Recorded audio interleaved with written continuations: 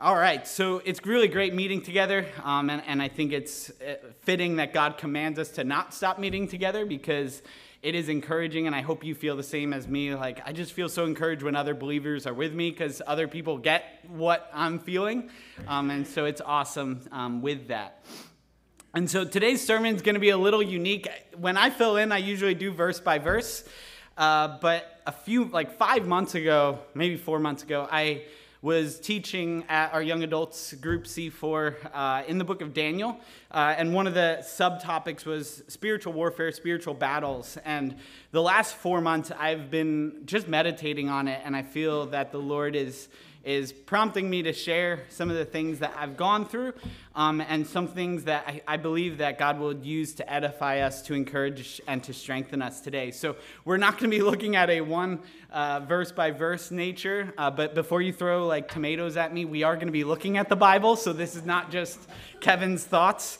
Actually, there's a lot of scripture, so you're going to be like, oh my goodness, there's so many. But I hope God blesses, and I trust God will do that. So on that note, let's pray for God to be with us.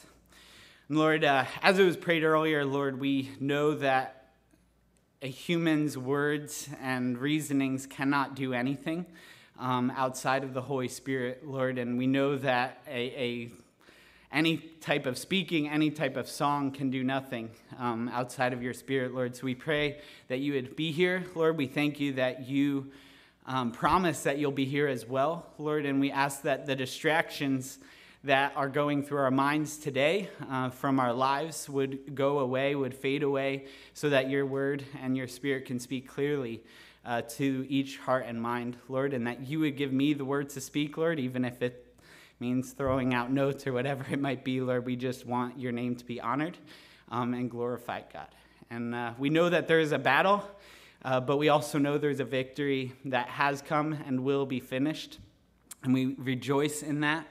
But Lord, as we are on this earth, we pray that we would be faithful servants of you, and that we would represent you as ambassadors well. In your name we pray, Jesus. Amen.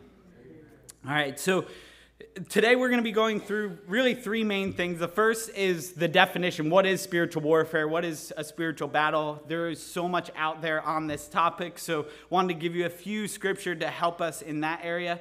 Then wanted to go through the spiritual warfare and spiritual battles in the Bible, because we know this is true. This is our guidebook. This is the word straight from God. So we're going to go through that, which I think we can glean a lot from. And then lastly, what does it look like today? What does this mean for us? So we're going to get very practical of, okay, this is a truth, a fact that we are in the midst of this battle. Now, what do we do in that truth? All right, so the first thing, what is spiritual warfare? And it is hard to nail down an exact definition, but I wanted to pose a few verses to kind of help us get a feel of what it might be. And the first one is Ephesians chapter 6:12, a very common spiritual warfare passage. We're not going to go through it in entirety, just one verse. So Ephesians 6 verse 12 says this: "For we do not wrestle against flesh and blood, but against the rulers, against the authorities, against the cosmic powers over this present darkness, against the spiritual forces of evil in the heavenly places." And so the battle that the scriptures talk about throughout is not that we are battling against other humans, even though that's what all we see. And so it's very tempting for us to look at, oh, that person disagrees with me, they're my enemy. But rather, it's the rulers and the authorities, the spiritual force of evil in the heavenly places. And so it is against those with authority and power that are in the battle, if you will, on the other side, at least relative to us. And so this is not a flesh thing that we need to start waging a physical war, even though in history Christians have done that in some cases. But it is a war of the spiritual realm that we are in the midst of.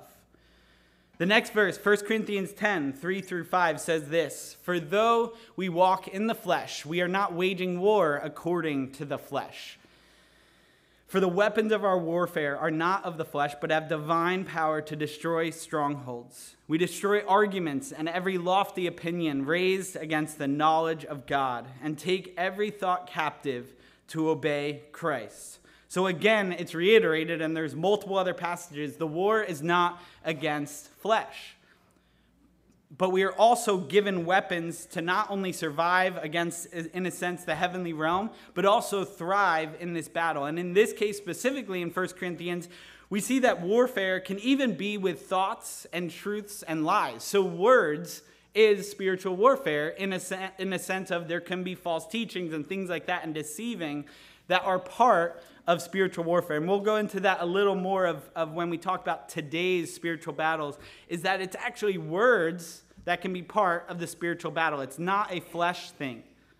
But at the same time, we can be encouraged in this spiritual battle, in this spiritual realm, that we are not left weaponless, that we are not left without defense. We are not left as useless, as helpless.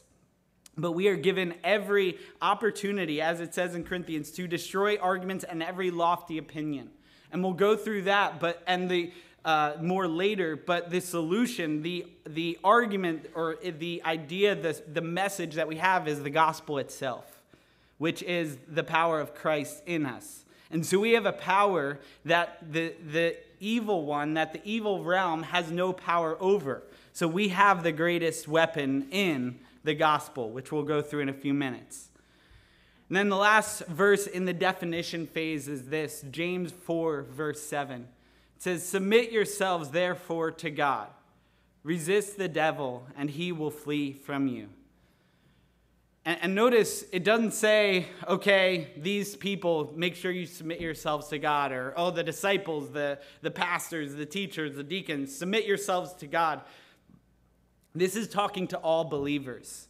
And so I think this is important, this verse. Yes, we'll talk about the resisting and stuff, but this is applicable to all people. And you might be like, well, I don't go do street evangelism like Kevin, or I'm not teaching a Bible study or whatever. So I'm not in the battle. I'm just kind of an observer, and I'll pray for him, but I'm not really in it. But this is saying that we all are in the battle for our souls. We are all in the battle of the heavenly realms.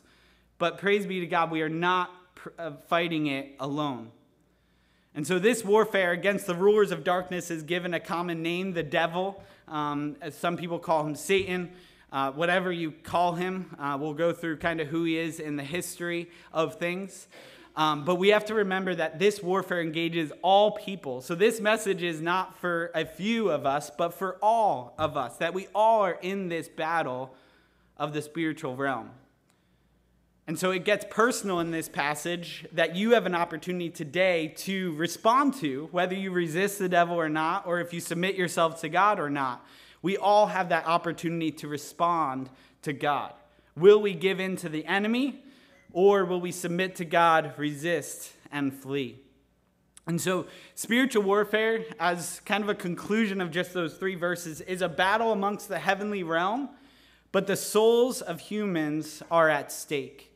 And the souls of our lives and the souls of those around them are what is being fought over at the end of the day. And there is eternal perspective, eternal impact on this battle.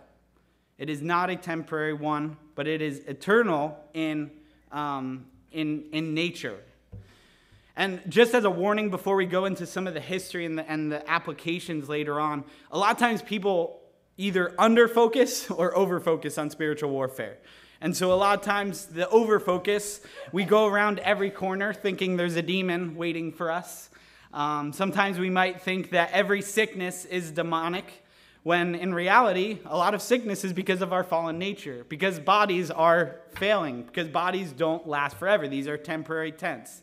So not everything is a spiritual warfare. Some of it's natural. Some of it's the flesh that we are given for this time.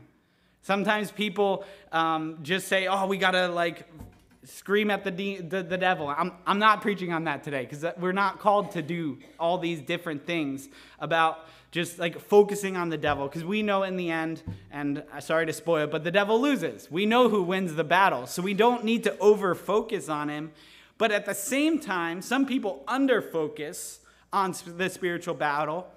And I think a lot of times in the evangelical church that is the case, that everything is explainable by human means of, oh, it's them and it's because of this reason or that latest media thing that they said, or this latest whatever it might be, that everything's explainable by human means. And yes, they recognize God, and you might recognize God and the gospel, but we really don't even think about Satan, the spiritual realm, and everything that is going on around us. And I would say that also is not biblical, as there very much is a spiritual battle within Scripture and within our lifetime today. And so the goal today is not to over-focus on spiritual battle so you're thinking about it every 3 seconds. The goal is to have a healthy balance of there is a spiritual battle going on amongst us based on Scripture, and now how do we react in a biblical, Christ-centered, God-centered manner? And so the goal today is that have that healthy balance of the truths of spiritual warfare. So let's go through a brief history of spiritual warfare, because there's a lot of stuff we can glean from through the Scriptures, because we know the Scripture is 100% inerrant, it's true, it's from God himself. And so the goal here of the history is to show that it's biblical to believe in spiritual warfare, and also, secondly, that it will show us what has happened in history, so past, but also we can understand the future of the battle as well. And it is in God's nature to not only tell us what has happened, but will happen. In the New Testament and the Gospels, Jesus says he no longer treats us as servants, but as friends. He tells us what's going to happen. He doesn't hold back, if you will. He tells us the end of the story. Praise be to God that he does that. So the first question of the history of spiritual warfare is, when did it begin? And I think we can turn to Isaiah chapter 14, verses 12 through 15 to consider this. It says this: "How you are fallen from heaven, O day star, son of dawn. How you are cut down to the ground, you who laid the nations low. You said in your heart, I will ascend to heaven. Above the stars of God, I will set my throne on high. I will sit on the mount of assembly in the far reaches of the north. I will ascend above the heights of the clouds. I will make myself like the Most High, but you are brought down to Sheol, to the far reaches of the pit."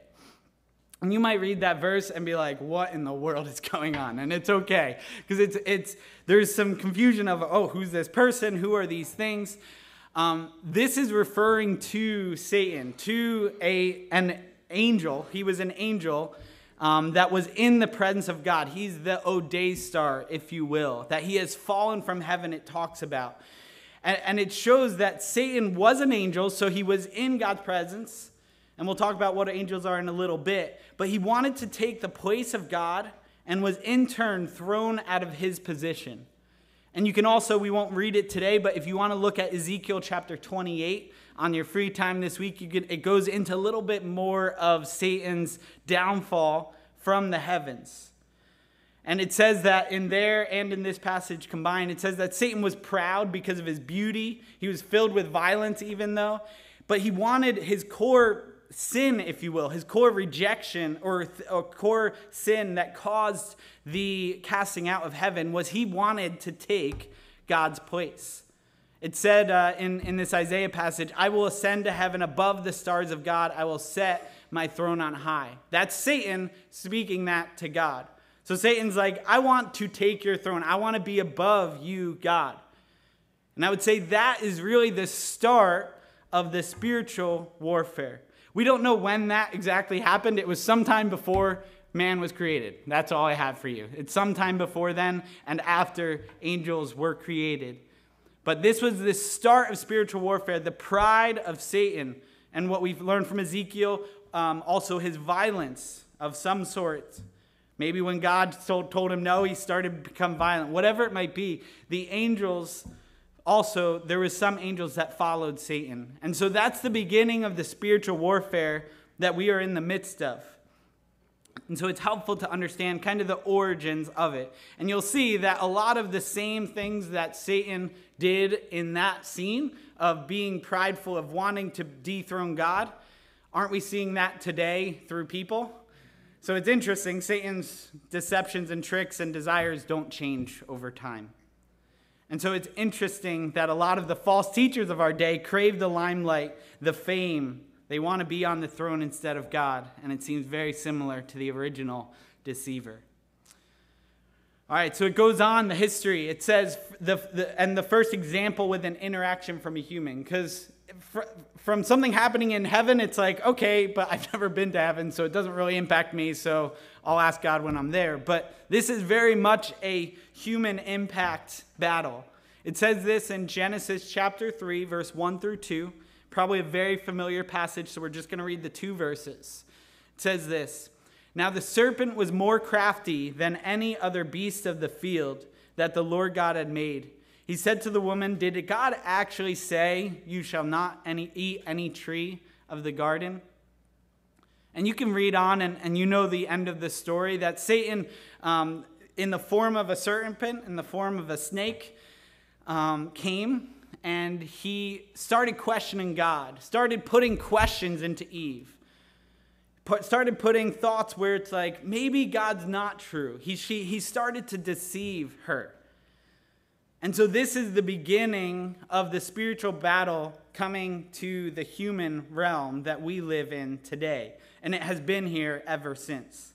But it's important to note in this first interaction, which will help our application, is that Satan deceived. Yes, Satan said words that caused her to question God, and ultimately for both Adam and Eve to disobey God. But Adam and Eve ultimately made the decision to sin. And so it's an important truth that Satan does not make you sin. Satan tempts you to. He deceives you to think that it is good, that it is right, that it is beneficial to you even. But he does not make the decision. He does not have authority to make us sin. And so we'll go a little bit more into that later, but this is a good passage to remind us that he just was putting those seeds of deception, the questions in. And so spiritual warfare does not take the place of human responsibility. And unfortunately, there are people, especially those that overemphasize spiritual warfare, of, oh, the devil made me do it, or it's all because of the spiritual realm's fault. No, God, through scriptures, throughout time, has had the responsibility is on mankind, on humans, men and women alike. And so Satan deceives, but he does not cause us to sin. All right, so the next the next instance of spiritual warfare is really seen throughout the Old Testament. You look at throughout the Old Testament, throughout Abraham and all of the people of his descent, the Israelites.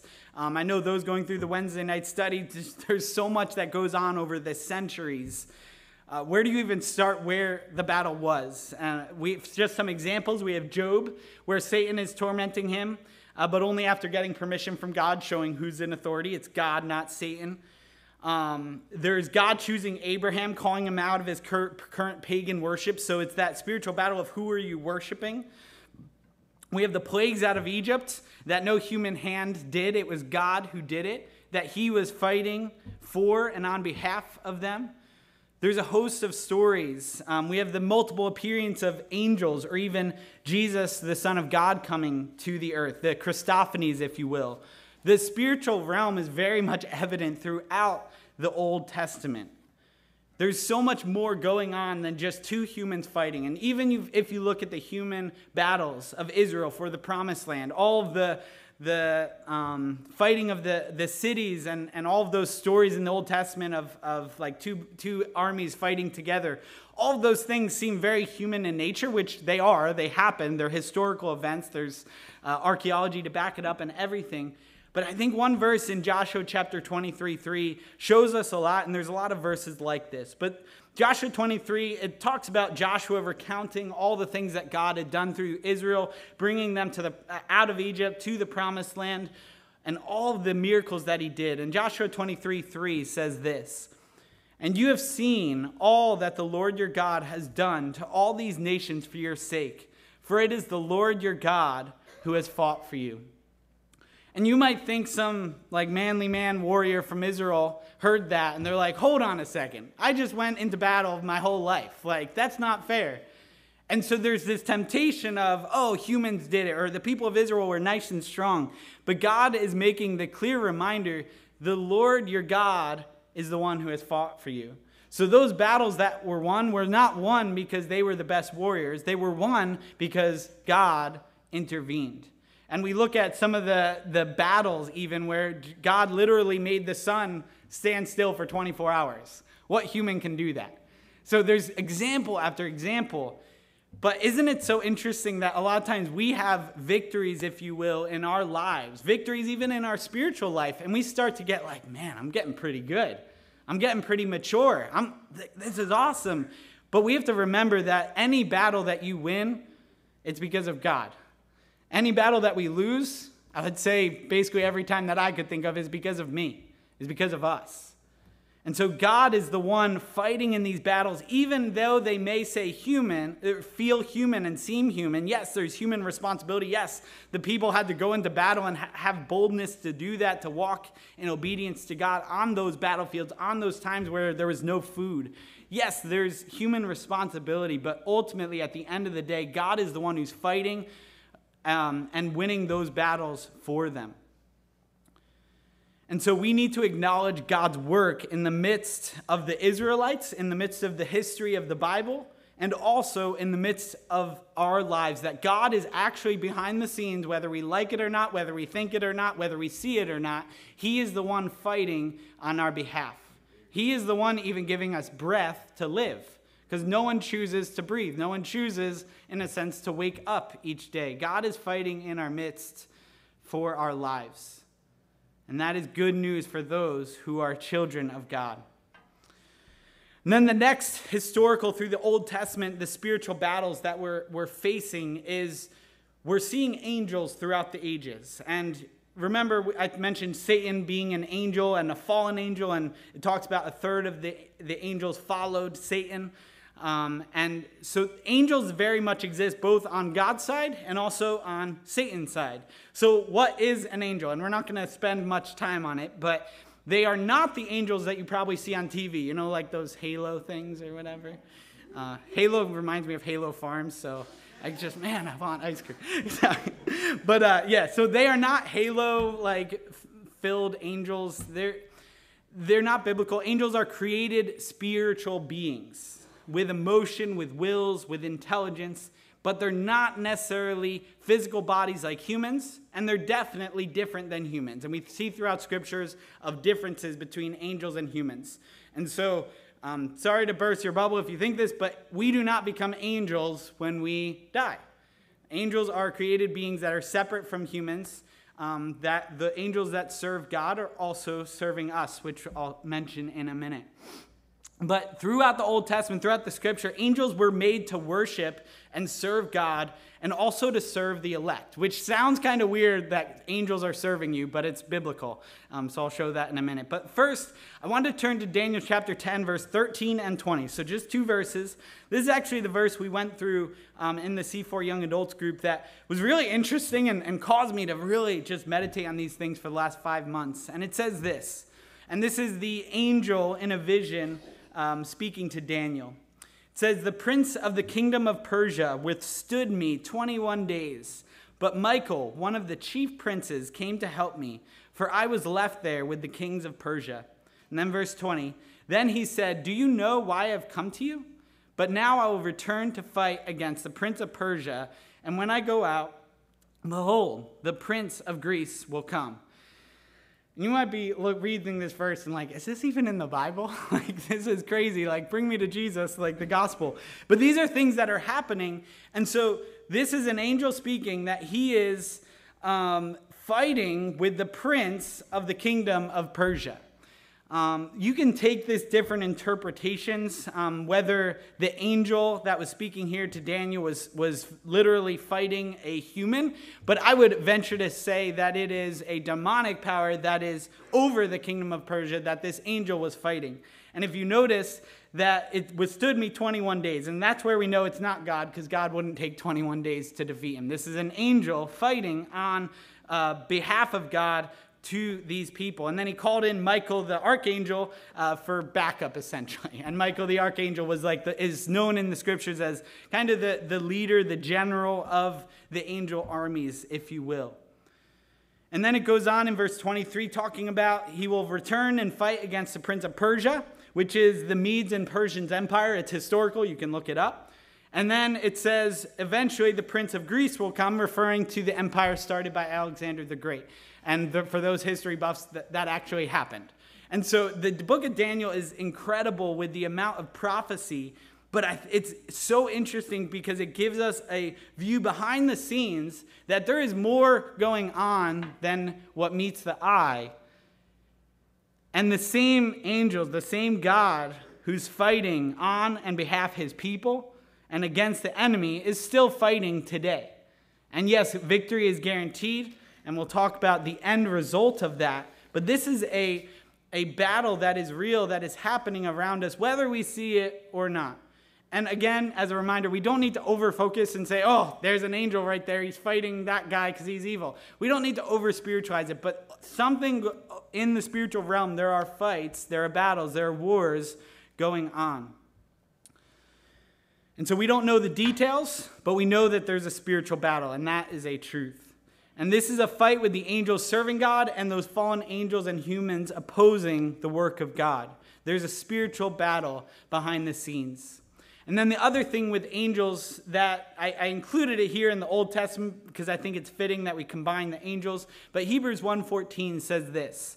And this is referring to the angels. Hebrews chapter 1 compares Jesus to the angels, how Jesus is greater than the angels, which seems pretty obvious to us, but a lot of people have struggled through it throughout history. So it says this in verse 14.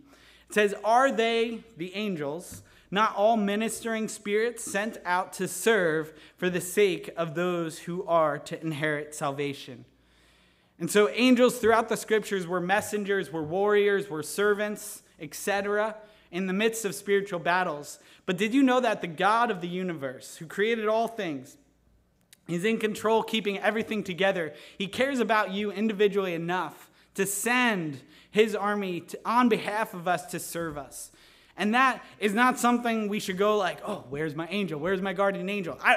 We're not going to see them, to be honest. But we're going to see the evidences of, wow, God saved me from that. How did that happen? That was a close call, or that I put myself in a foolish position. And God can and will send out to serve for those who are to inherit salvation. And that shows how much God cares about you, that how much power he has to control and to care for you, that you will not die one day before God determines it, that not one hair will fall off your head without God knowing about it.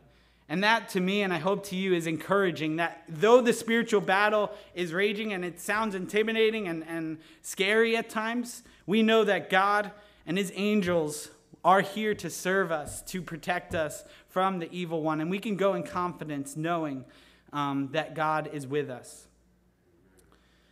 So let's go on to the New Testament, a few more history points. Luke chapter 4, verse 1 and 2, and I'll just read it. It's a famous account. But it says, and Jesus, full of the Holy Spirit, returned from the Jordan and was led by the Spirit in the wilderness for 40 days, being tempted by the devil. And he ate nothing during those days. And when they were ended, he was hungry.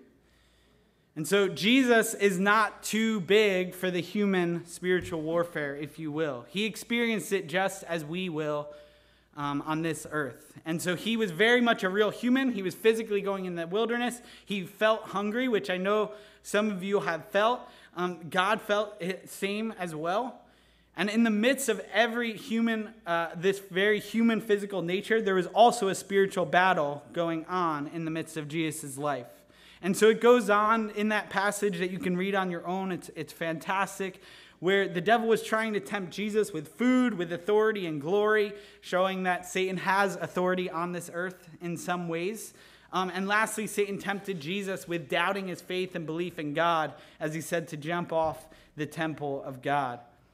Jesus fought back with the word of God, which we'll talk about in a little bit, that God gives us ammunition, God gives us the weapons, he gives us the defenses to defeat the temptations, the evil one, the people that we face that are challenging, that God gives us this preparation, and Jesus exemplifies it himself. And the next one, Jesus, again, casting out demons, Matthew chapter 8, verse 14 to 17. And it says this. It says, and when Jesus entered Peter's house, he saw his mother-in-law lying sick with a fever. He touched her hand, and the fever left her, and she rose and began to serve him. That evening they brought to him many who were oppressed by demons, and he cast out the spirits with a word and healed all who were sick. This was to fulfill what was spoken by the prophet Isaiah. He took our illnesses and bore our diseases.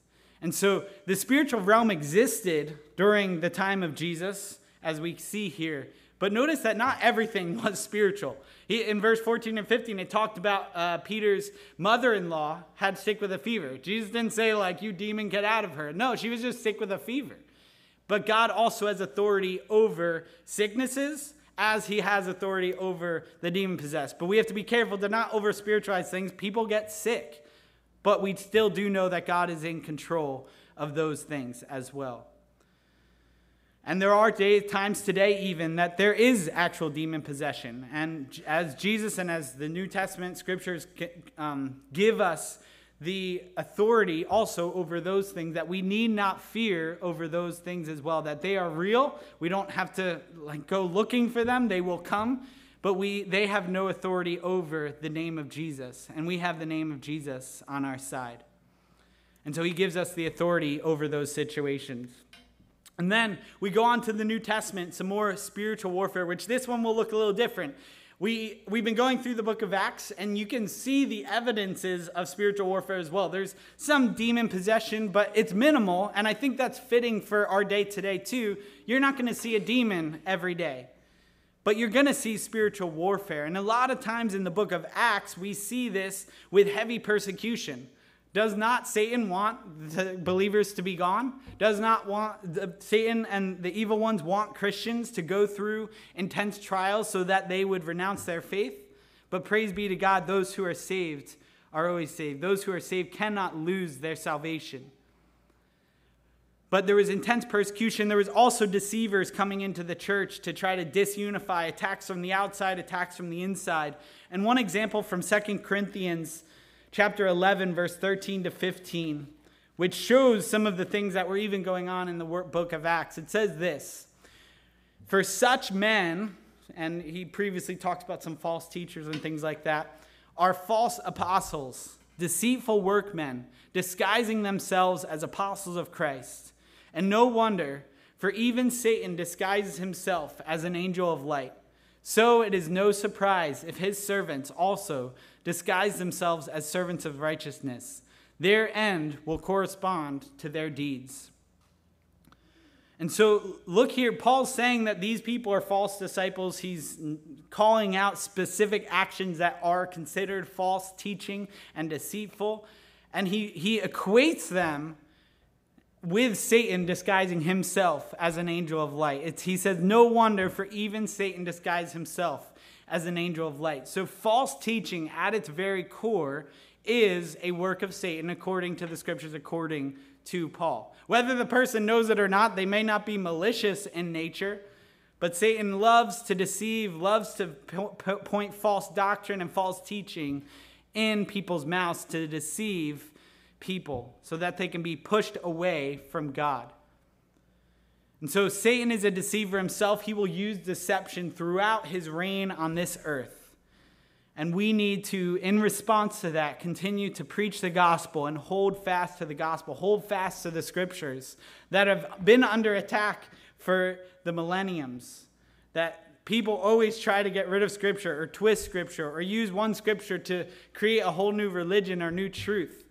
I'm reading a book on church history, and nothing is different from now, from 1800 years ago. A lot of the same false teachings are still in existence, and it shows that Satan really does not have too many new tricks. And we can hold fast to that scripture. This scripture has held the test of time, and it will until the end of the ages.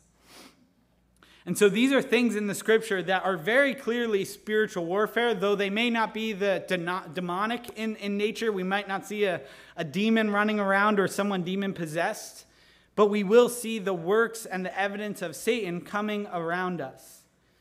And as we go into some practical things, we're going to see demon possession. And I was talking to my wife just the other day of an experience last year on the boardwalks in the streets where it was clearly this one guy was demonic possessed. There was no alcohol or anything involved. It was all the evidences of of Satan trying to deceive and push people away from God. And so we're going to see that, but it's rare sometimes. You don't have to go on like the search for a demon. And it reminds me of like, the Pokemon Go game. I don't know, some of the younger kids probably, you're like, oh, find the Pokemon. It's like, we don't need to go find the demon. They'll come as they come. We just need to be faithful in sharing the gospel. We don't need to look for trouble, just share the gospel. And so I'm not going to go further into demon possession than that, but we do know that God has given authority in the name of Jesus, that you can pray for those people that are possessed, and God will not allow you to be hurt by them, and God will not allow them to have authority over you in the name of Jesus. But the majority of us here may not have had experiences with angels or demons. So does that mean we are not mature enough? Absolutely not. And so what I want to kind of go through is, what does some spiritual warfare look for us today that may not be as evident as spiritual warfare, but is very much in the spiritual realm? So what does spiritual warfare look for us today? And the first thing that I believe every single one of us can relate to is being tempted to sin, and also the trials and the challenges of life that also sometimes cause us to be tempted to sin. And so I know all of us have gone through this, and Satan and the evil ones, they know what our weakest temptations are. And just think about those times. Think about your weaknesses. I don't know what they are. I know some of mine. That I know that my weakest temptations are always the thing that come up in front of me, or the thoughts that come into my head, or the person to the right of me that brings up. And Satan loves to just bring things up because he knows our weaknesses. Think about all the times that you've maybe been in a position or circumstance that you did not expect, that caused you to be tempted or seen something that you were not looking for. Or what about the trials and challenges of life that you face? As we see from the book of Job, some trials of life are actually part of the spiritual battle. Satan went to God and say, I want to torment Job. I think he'll fall and crumble. And God's like, no, he won't. And sure enough, Job, by the grace of God, even though he faced every human tragedy, he still stayed firm in the faith of God. And so that's an example that even sometimes, not all, sometimes trials of life are part of the spiritual battle. And certainly our world is becoming more and more broken. So there's some trials, like a flat tire, that may not be the demon. Like it may not be spiritual in nature. So again, we don't need to over-spiritualize things, but we do have to be recognizing that these things do happen. And so there is a human hand in temptations, because we see that our world is becoming more and more wicked. Talks about in Scripture the world, the flesh, the devil, how our flesh even causes us to sin, so we don't have to blame Satan for everything. But again, there's this spiritual battle around us that still is contributing. But praise be to God, we have this verse, 1 Corinthians 10:13, which I encourage every single one of us to remember it. Because in the greatest time of need, in the greatest time of trial, in the greatest time of temptation, this verse is true. And it says this: no temptation has overtaken you that is not common to man. God is faithful, and he will not let you be tempted beyond your ability.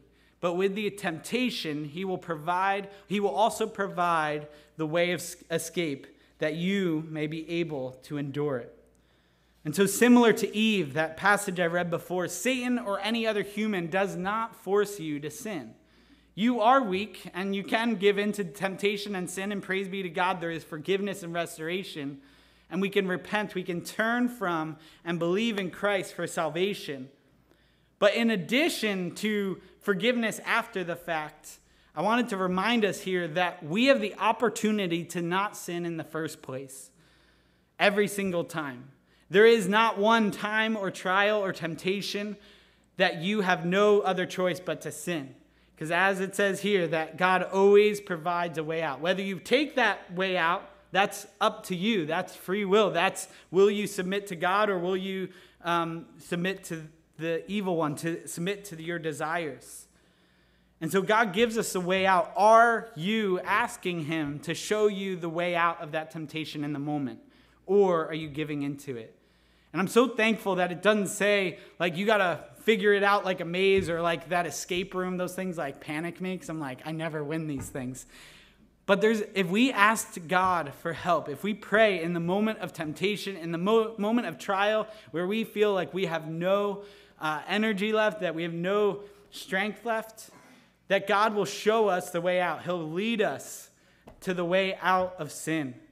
And just think of all the times where we have sinned, and I know I can speak many times where there's just grief after I've sinned, after I've messed up, after I've said the thing or thought the thing or did the thing that I knew was wrong, but I still did it.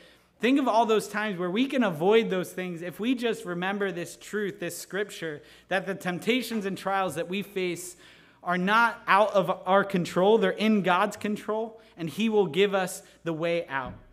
And so I'd encourage you all to memorize this scripture, hold it close to your heart. As Luke 4 and Jesus being tempted by Satan, He used scripture to get out of temptation, and as we should as well.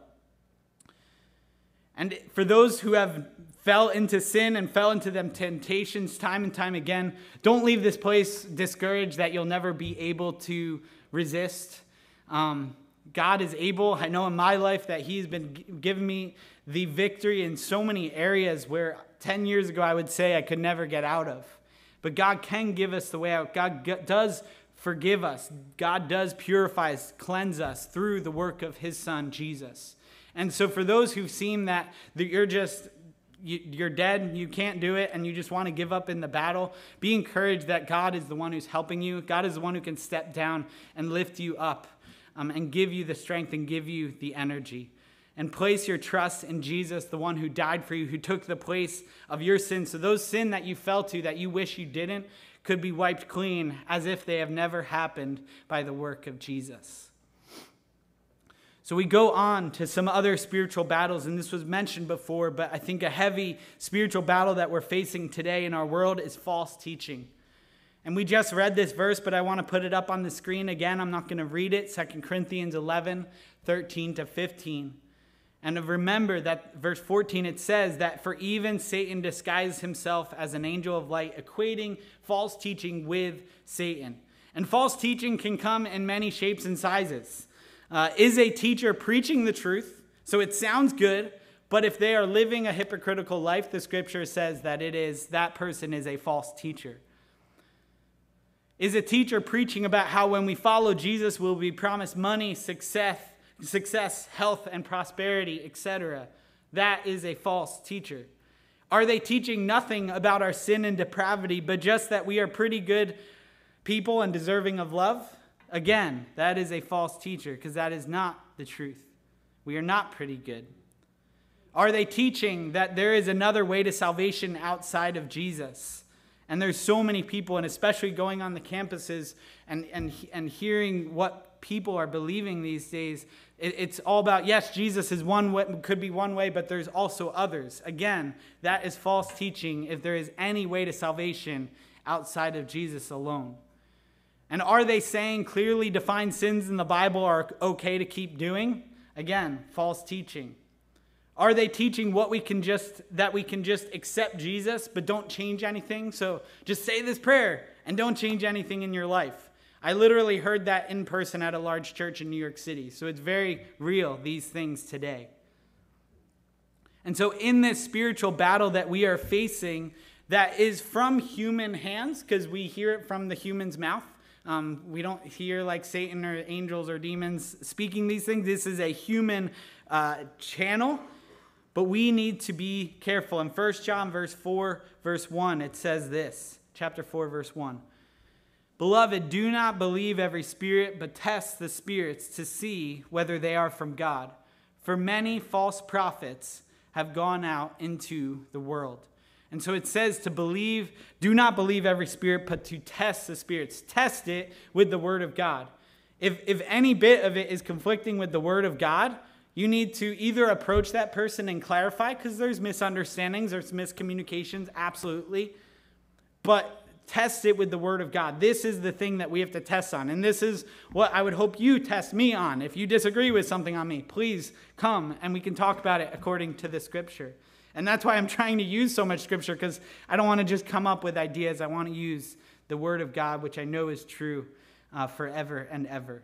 And so as we deal with this false teaching, we shouldn't just go and light the false teacher buildings on fire. We don't need to do physical violence, because as we mentioned, this is a spiritual battle. The response to false teaching is to preach the truth. Not only as preachers, but as each and every believer in the workplace, in the stores, in the home Bible studies, whatever it might be, that we need to proclaim the truth and nothing but the word of God. Amen. And so, yes, we can be aware of the false teaching. We don't have to dwell on the false teaching, because to be honest, I'm not worried about false teachers, because they're going to fail. But I can bring the word of truth, which is the power of Christ in us. So the goal of response to false teaching is not just go throw everyone under the bus. The goal is to go preach the truth. Let the truth and the light weed out the darkness. And God will win that battle of the truth. All right, and then the next battle that we see, and this is definitely something that I'm seeing more and more in the last 6 months as I was just contemplating these things, is the war for the souls of mankind, especially non-believers that are being pursued by God. And we see in Revelations that God knocks on the doors of people's hearts.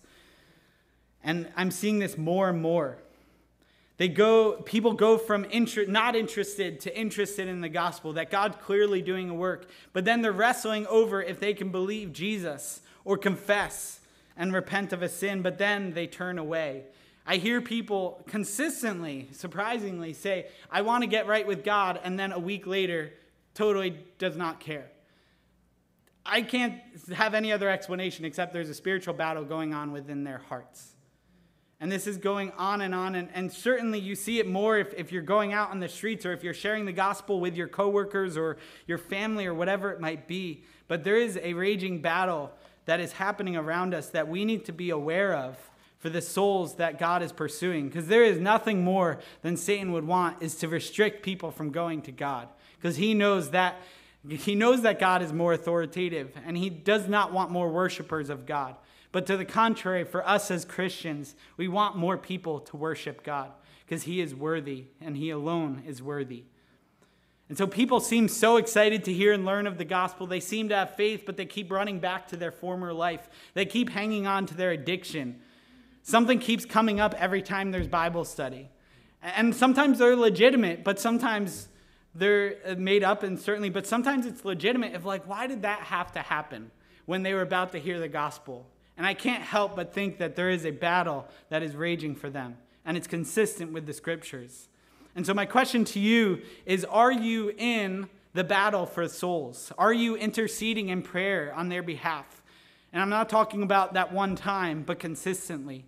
Are you pursuing them as the hands and feet of God to point them back to Jesus, even when they fall backwards? A person's eternity is at stake. Is that worth it to you? And secondly, is God worthy enough to have one more worshiper in his kingdom?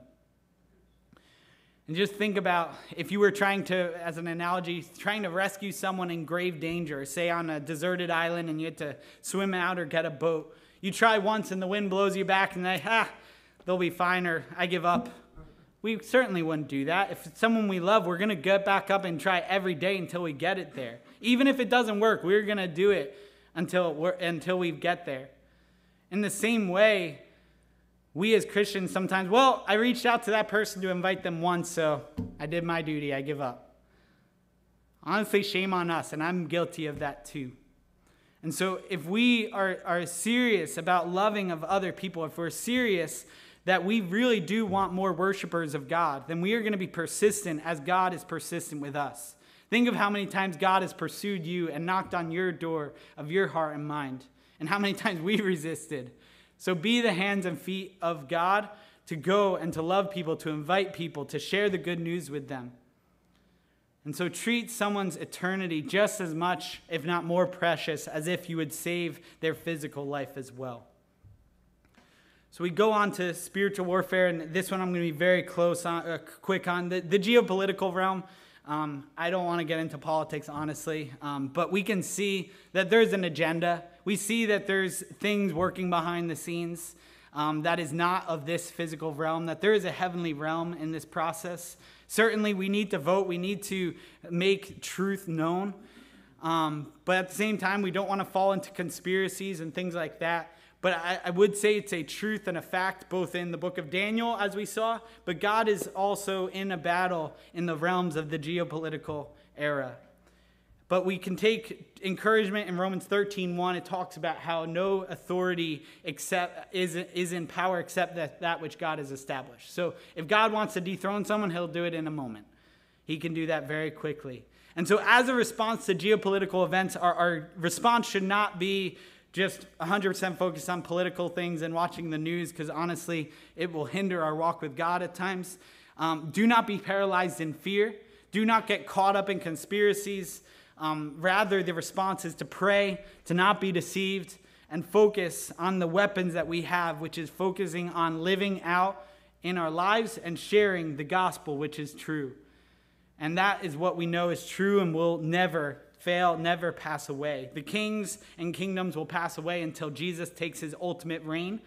But we do see the reality of there is a spiritual realm in the geopolitical as well. All right, and then if we go on the spiritual realm, we also are one part of the spiritual battle that we will not see physically, but I believe is a result of it, is being lulled to sleep, to complacency, to comfort. And I would say that we are in a spiritual war, which is a truth as we know. What is the most ineffective warrior? Just think about it. One who is asleep. You can do nothing when you are asleep. You cannot fight back. You cannot protect anyone. You cannot protect yourself. And the only slightly better one is one who is complacent, sitting on a couch, not sharpening their weapons or skills. Satan is smart. He's going to make that bed extra comfortable. He's going to make that desire of the world extra appealing so that we would not be aware of what is going on around us. All over the world, but I can speak for America especially, one of the greatest challenges of Christians in the spiritual realm is complacency and comfort. Think about it. How many times have we neglected to study the Word of God, which is the sword of the Spirit, a weapon of spiritual warfare? How many times do we not seek to grow our faith, shield of faith? How many times have you not put on our shoes and share the gospel, which in Ephesians 6, the readiness of the gospel shoes? How many times do we blindly believe what people say rather than seek what is true, which is the belt of truth in Ephesians 6? A lot of times those reasons are because we get lazy and comfortable. And I can speak on that personally myself, because every single week it feels like I'm in this battle of complacency, of laziness, of, oh, I just want to rest. And yes, there's certainly Sabbath rest. We could do that another time. But I would say more often than not, the challenge for Americans are actually being complacent and lazy and comfortable in our faith, rather than realizing that we are in a war. 1 Peter 5:8, it says this: "Be sober-minded, be watchful. Your adversary, the devil, prowls around like a roaring lion, seeking someone to devour." And so there is a song that actually talks about God being a roaring lion, but it's interesting that there's also a verse that says the devil is prowling around like a roaring lion. And so he is around. We have to be sober-minded. We have to be watchful. We have to be awake. This doesn't mean you have to stay up 24/7, because God knows we need sleep. But our mindset needs to be sober. We need to not be caught up in things of the world. We need to be aware of the spiritual battle around us, be watchful of what is God doing and how can I join in God's work. And so at the same time Satan is prowling, God is also right there, and we can join him. And we won't turn there, but 2 Kings 6, if you want to read it later, gives an account. It's awesome. There's Elisha and his servant. There's an enemy army, and the servants and everyone's really panicked and scared. And Elisha's like, what? Nothing's wrong. Everything's going to be okay.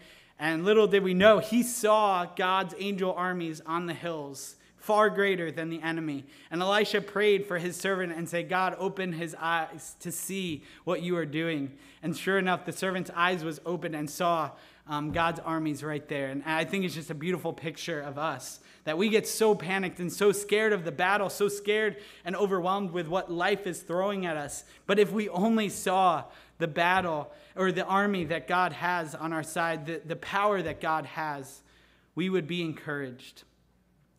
In Ephesians 5:13-17 says this, which I think is an exhortation to us. It says this: "But when anything is exposed by the light, it becomes visible. For anything that becomes visible is light. Therefore it says, 'Awake, O sleeper, and arise from the dead, and Christ will shine on you.' Look carefully then how you walk, not as unwise, but as wise, making the best use of the time, because the days are evil. Therefore do not be foolish, but understand what the will of the Lord is." And I love how it quotes this saying of "awaking, O sleeper." And I think it's fitting for this point of our complacency in the Christian walk, that we aren't desiring growth, that we're just kind of relaxing and cruising through Christendom, cruising through until heaven, rather than being ready to be in the fight. And it exhorts us to look how we walk. And the decisions in life that we make impact the spiritual warfare that is waged against us. And I'm not talking about what you have for breakfast, whether you have cereal or eggs. Do whatever you want. I mean, we have free will. So I don't want to over-spiritualize things. But at the same time, the hobbies that you take up, the jobs you apply to, the time you spend on the weekends, the people that you spend the most time with, what you do with your free time, those things affect the spiritual battle. Those things affect eternal things, both in your heart and the heart of those around us. And I was just talking to someone this week of just kind of questioning of like, is this hobby okay? Is this hobby glorifying to God? And that's an awesome question, because a lot of times God's like, yeah, like if this gives you life and is helpful, then do it. Awesome. But we should all be questioning of, is what we're doing in life honoring to God? Is what we're doing in life what the will of the Lord is, as it said in verse 17? It says, "Do not be foolish, but understand what the will of the Lord is." So in response to complacency, we need to awaken, be aware of what is going on around us, and be in obedience walk with the Lord. And will we make decisions that are effective for God's kingdom, or will we be maybe saved, but rendered useless in effectiveness for the kingdom of God? And this, go to God in prayer of those things, talk with someone who's walking with Jesus, and God will lead you kind of what your life should look like. He is good.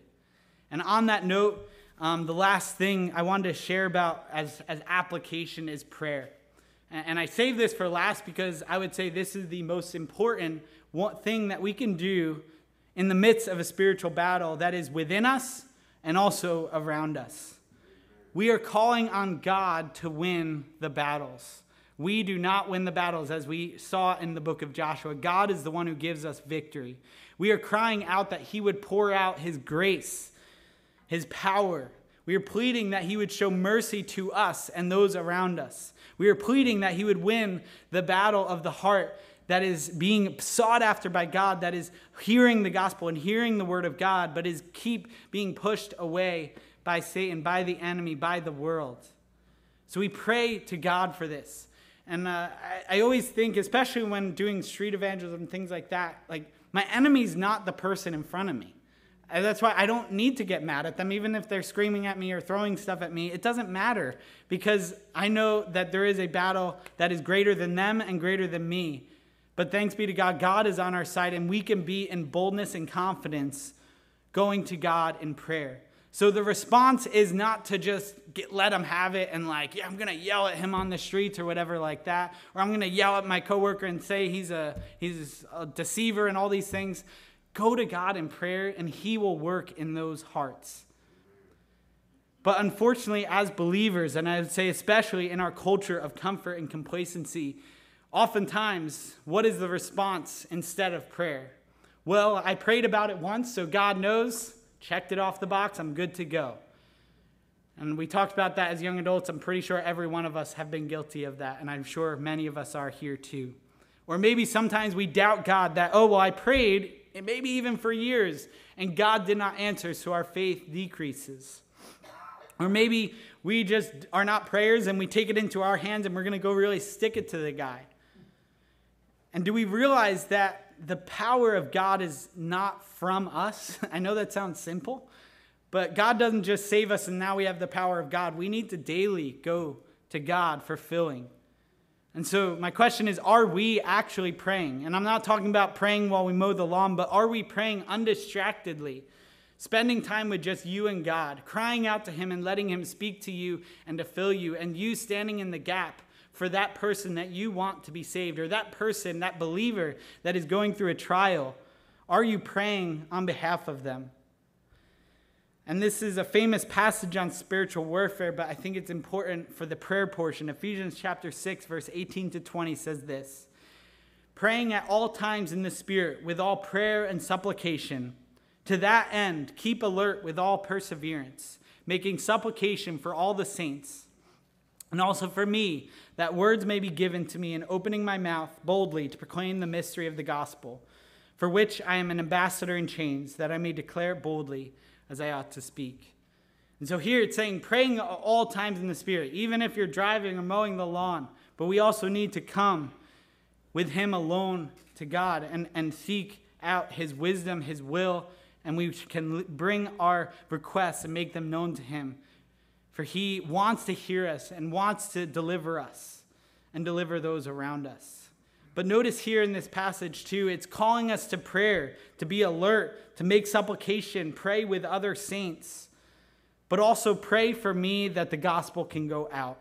And I think that's just such an important aspect, that we are called to pray, and then in response to prayer, our greatest offensive weapon in the spiritual realm is the gospel. And if you remember Ephesians chapter 6, the spiritual armor, very famous. The only weapon that we have is the sword of the Spirit, which is the word of God. And that we need to understand the word of God and to share the word of God. We don't need to come up with crazy arguments and crazy philosophies and all these methods and things like that. Just preach the gospel of Jesus Christ, that he alone is our salvation. And so this spiritual battle that we are in, it may seem intimidating and in some cases even scary, even you're feeling unworthy. As it says in John, Jesus says, take heart because he has overcome the world. And that is past tense. So he has already overcome the world. And we know this will happen in fullness, that there will be no other enemy eventually, as it prophesies in Revelations. And you can read on your own chapter 12. But for the sake of time, we won't read that verse. But chapter 12 is beautiful, showing Satan being cast out of heaven. Right now, he has access to go to heaven to talk to God or whatever he does in his deception. But he is cast down. But then in Revelation chapter 20, verse 7 through 10, it says this. And if we could bring this up on the screen. It says, and when the 1,000 years are ended, Satan will be released from his prison and will come out to deceive the nations that are at the four corners of the earth, Gog and Magog, to gather them for battle. Their number is like the sand of the sea. And they marched up over the broad plain of the earth and surrounded the camp of the saints and the beloved city. But fire came down from heaven and consumed them. And the devil who had deceived them was thrown into the lake of fire and sulfur, where the beast and the false prophet were. And they will be tormented day and night forever and ever. And that sounds like a very morbid ending, but I think it's awesome because God is the one who declares victory. And it can be scary, war, and even the horrible wars that are happening today. It seems like it will never end. It seems like, how could God allow this? But there will be a day when he puts all these things to rest. And we know the end of the war. We don't know sometimes in this world who's going to win the battle, which country is going to prevail. We don't know, but this spiritual battle, we know where it started. We know Satan tried to seek God's power. God rejected, and God, in the end here, it says that he will take over, that he will win and put the devil away forever, and there will be peace. And I look forward to that day because, man, sometimes the battle in this life is weary. The times that we fall in temptations, the time where people turn away from God, it's heartbreaking. It's heavy on our hearts, and I know it is for me. But we know that in the end, Satan will be defeated. God will reign. And as the last time I preached a few months ago, Revelation chapter 4, we can see the throne room of God, worshiping him forever and ever. And we can say, holy, holy, holy is the Lord God Almighty, and I can't wait for that day. But I would challenge us until that day that we would remember that the battle has been won. It will become to full completion. Will we be on God's side? And if you have not put your faith in Jesus and said, Jesus, you are the only way to forgive me. You are the victor. You are the King of Kings, the God Almighty. Then come to him and pray to him. Come talk to me. Come find someone today here that you would be on God's side, because he has arms wide open and he loves you. And the key in spiritual warfare for those that are saved is Jesus himself. He is the one who conquered death itself on the cross by rising again, proving that he has won. He has defeated death, the greatest enemy, and he will defeat and judge the evil one. And you need, and I need, to go to God in prayer, to go to God in obedience, to trust him for the victory that only he can give. So let's pray. Father, thank you that you have declared victory, that you have shown victory by coming to this earth, Lord, that it was not greater than yourself to humble yourself, to come down here, Lord, to be in the battle with us, to be tempted, Lord. So thank you for these reminders, these truths. And God, we pray for all of us, Lord, in the midst of the battle that is around us, that we would be faithful, that we would not be complacent, that we would not be deceived, but that we would trust in your word, trust in your gospel, that we would pray continually, that you would win the battle of our hearts, of our flesh, of our mind, and also the battles of the hearts of those around us, God. Lord, we pray for people to be saved, Lord, those that we know, family members, friends, coworkers, Lord. There's probably hundreds, if not thousands, of people that we are actively ministering or praying to, Lord, and we pray for their souls, Lord, that we would intercede on behalf of them, that we would stand in the gap, that they might know you, Jesus. Lord, the goal for that is purely to make more worshipers for you, God. Lord, we know that you're worthy of every single soul worshiping you, God. And so we pray that you would do your work in them. And Lord, strengthen us for the battle. We pray for the people that are just feel weak, feel done, just want to give up. I pray that you would strengthen their hearts and souls, God, and that you would fill them with your Spirit, who is the comforter, who is the strength within us, God. We praise things in your name, Jesus.